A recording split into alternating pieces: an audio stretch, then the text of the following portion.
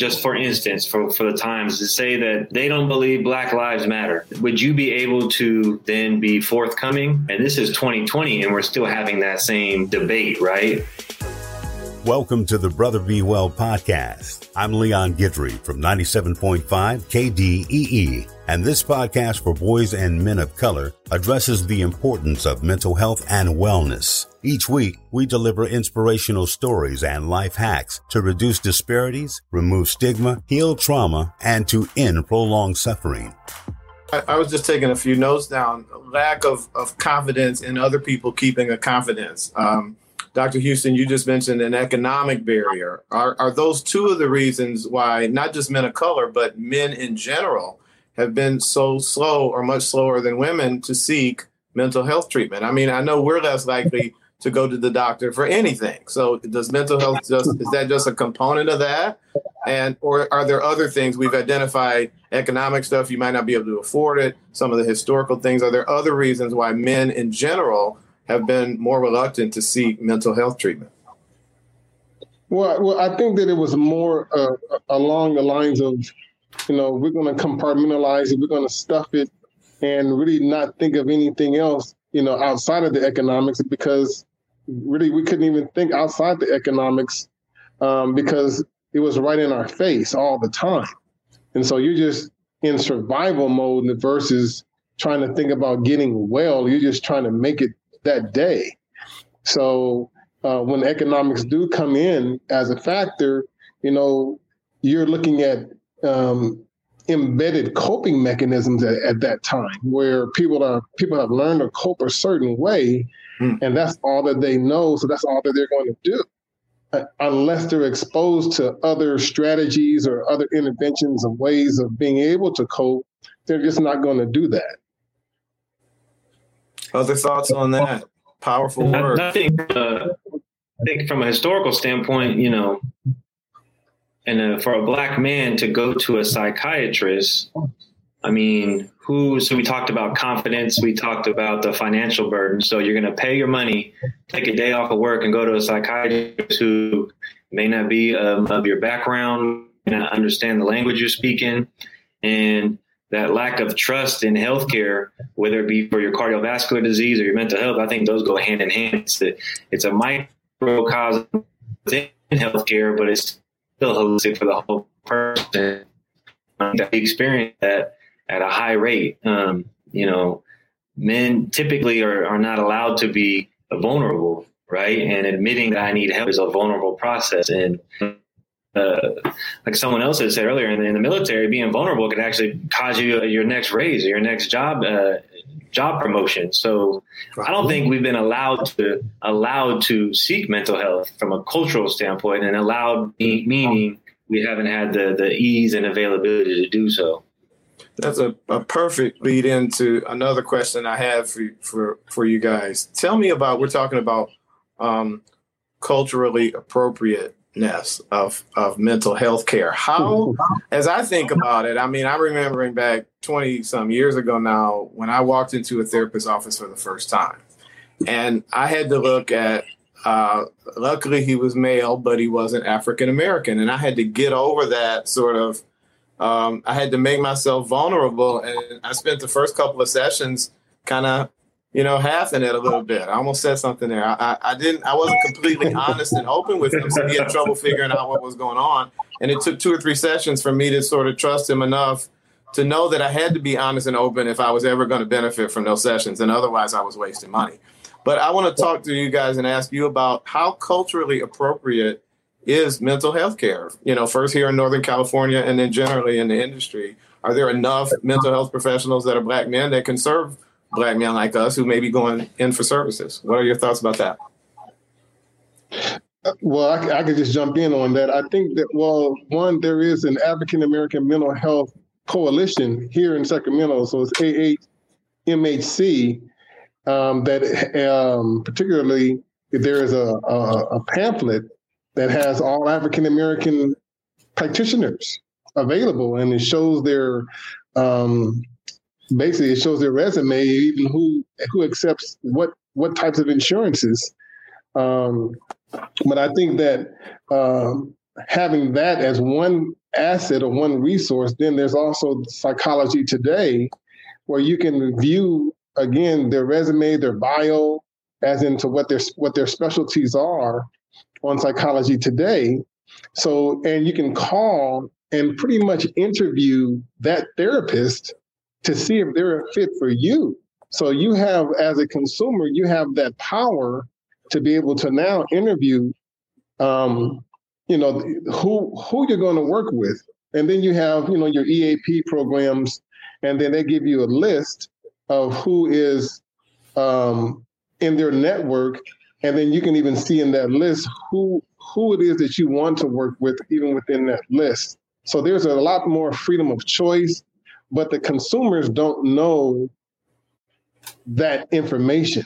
And so getting that information to them, I think is really key. And how is that a fairly recent change, or have those resources been available for quite some time now? Because I knew nothing of a little bit, at least, of what you just talked about. So are those fairly recent changes within the industry? Well, the resource for African American Mental Health Coalition has been available for quite some while, even before for at least 20 plus years, I should say that. But as a clinician, I found that out because I'm a clinician. So to be able to join that network, how that information is actually sent out to the public, to all of the different hospitals, to the schools, that's to be desired as far as how that information is put out. But then as far as Psychology Today, also that's because I'm a clinician. And it's funny because as a clinician, you would think, well, you would know those kinds of things. No, you're not taught those things until you enter into private practice, and you have to search these things out as a clinician. Wow. So has that been available, Psychology Today? I didn't really know about Psychology Today until I actually started my private practice, some years ago. But I had to even seek that out. And if you, as a clinician, weren't aware of it, it's reasonable to assume that lay people wouldn't be aware of those types of resources. Carter, your thoughts about that? Yeah, so I see it in healthcare as a whole. To think that racism wouldn't play a part in mental health would be naive, because it plays a part in everything, right? So if you have culturally appropriate mental health care, if you have somebody, just for instance, for the Times, to say that they don't believe Black Lives Matter, just like that. So would you be able to then be forthcoming? Would you be able to build the rapport necessary to get true work done in the mental health space? That's difficult, right? And this is 2020, and we're still having that same debate, right? So historically in 1980, 1960s, how relevant do you think that statement would have been, and how many practitioners do you think would have valued that statement and valued us as people to be able to listen to us and to guide us through the journey? Not, yeah. There would have been a lot around at that time. I like to piggyback on that. If we've got a clinician in 2020 that says, he wasn't aware of things until he became a clinician, your layperson in 1965 would have had no idea that those resources are out there. That's for sure. Mykel Gayent, I just want to touch base with you with your lived experience. What would you have to say with the cultural appropriateness of mental health care, or not? When I first started looking for a therapist, actually, I didn't look for a therapist. A therapist was thrust upon me when I went in for inpatient care for substance abuse. Like I said, the therapy was thrust upon me. But once I got out of inpatient care, I still needed to find my own therapist, and I didn't know about looking up anybody in any directory, not even 211 Sacramento.